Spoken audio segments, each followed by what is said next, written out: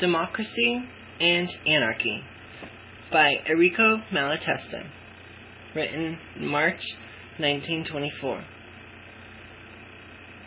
The rampant dictatorial governments in Italy, Spain, and Russia, which arouse such envy and longing among the more reactionary and timid parties across the world, are supplying dispossessed, quote, democracy with a sort of new virginity.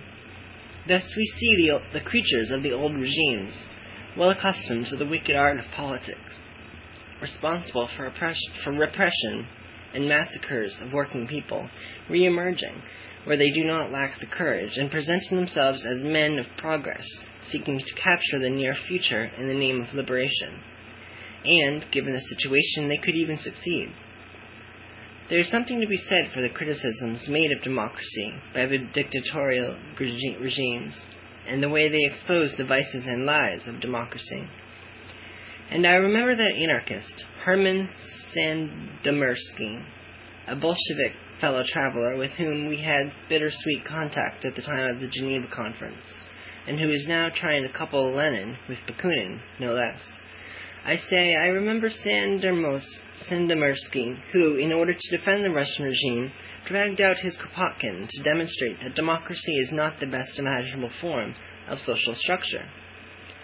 His method of reasoning, as a Russian, put me in mind, and I think I told him so, of the reasoning made by some of his compatriots when, in response to the indignation of the civilized world at the Tsar's stripping, flogging, and hanging of women, they argued that if men and women were to have equal rights, they should also accept equal responsibilities. Those supporters of prison and the scaffold remembered the rights of women only when they could serve as a pretext for new outrages. Thus, dictatorships oppose democratic governments only when they discover that there is a form of government which leaves even greater room for despotism and tyranny, and those who manage to seize power. For me, there is no doubt that the worst of democracies is always preferable, if only from the educational point of view, than the best of dictatorships. Of course, democracy, so-called government of the people, is a lie, but the lie always slightly binds the liar and limits the extent of his arbitrary power. Of course, the, quote, sovereign people is a clown of a sovereign, a slave with a papier-mâché crown and scepter. But to believe oneself free, even when one is not, is always better than to know oneself to be a slave, and to accept slavery as something just and inevitable. Democracy is a lie. It is oppression, and is in reality oligarchy, that is, government by the few to the advantage of a privileged class. But we can still fight it in the name of freedom and equality, unlike those who have replaced it or want to replace it with something worse. We are not Democrats, for, among other reasons, democracy sooner or later leads to war and dictatorship. Just as we are not supporters of dictatorships, among other things, because dictatorship arouses a desire for democracy, provokes a return to democracy, and thus tends to perpetuate a vicious cycle in which human society oscillates between open and brutal tyranny and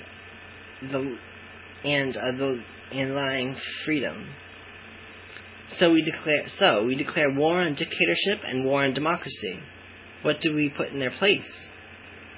Not all Democrats are like those described above. Hypocrites who are more or less aware that in the name of the people they wish to dominate the people and exploit and oppress them. There are many, especially among the young Republicans, who have a serious belief in democracy and see it as the means for obtaining full and complete freedom of development for all. These are the young people we should like to disabuse, persuade not to mention an abstraction. The people, for the living reality, which is men and women with all their different needs, passions, and often contradictory aspirations. It is not the intention here to repeat our critique of the parliament system, and all the means thought up to have deputies who really do represent the will of the people, a critique which, after 50 years' anarchist propaganda, is at last accepted and even repeated by those writers who most affect to despise our ideas, e.g., political science Senator Gaetano Mosca. We will limit ourselves to inviting our young friends to use greater precision of language, in the conviction that once the phrases are dissected, they themselves will see how vacuous they are. Quote, government of the people. No, because this presupposes what could never happen, complete unanimity of will of all the individuals that make up the people. It would be closer to the truth to say, quote, government of the majority of the people, unquote. This implies a minority that must either rebel or submit to the will of others. But it is never the case that the representatives of the majority of people are all of the same mind on all questions. It is therefore necessary to have recourse again to the majority system, and thus we will get closer still to the truth with, quote, government of the majority of the elected by the majority of the electors, which is already beginning to bear a strong resemblance to minority government. And if one then takes into account the way in which elections are held, how the political parties and parliamentary groupings are formed, and how laws are drawn up and voted and applied, it is easy to understand what has already been proved by universal historical experience.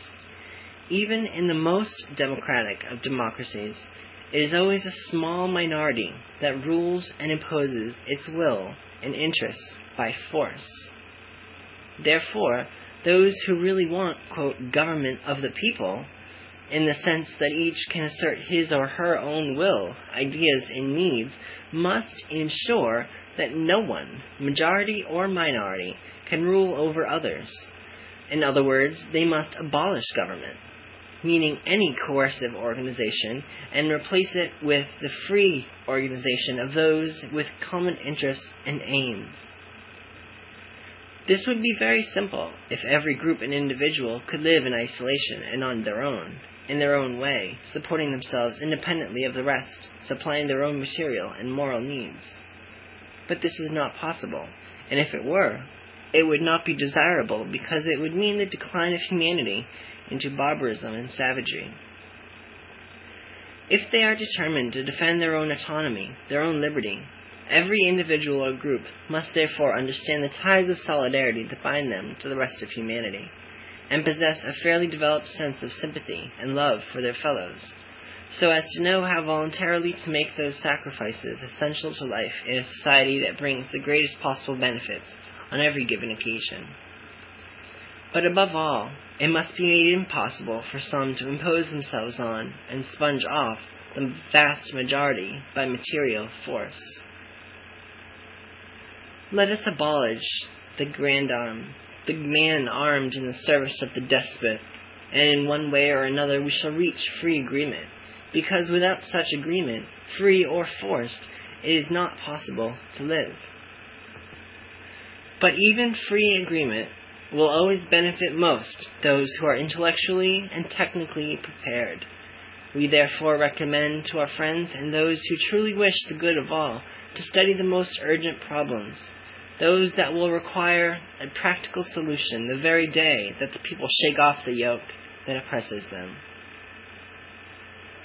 That was Democracy in Anarchy by Enrico Malatesta, March 1924.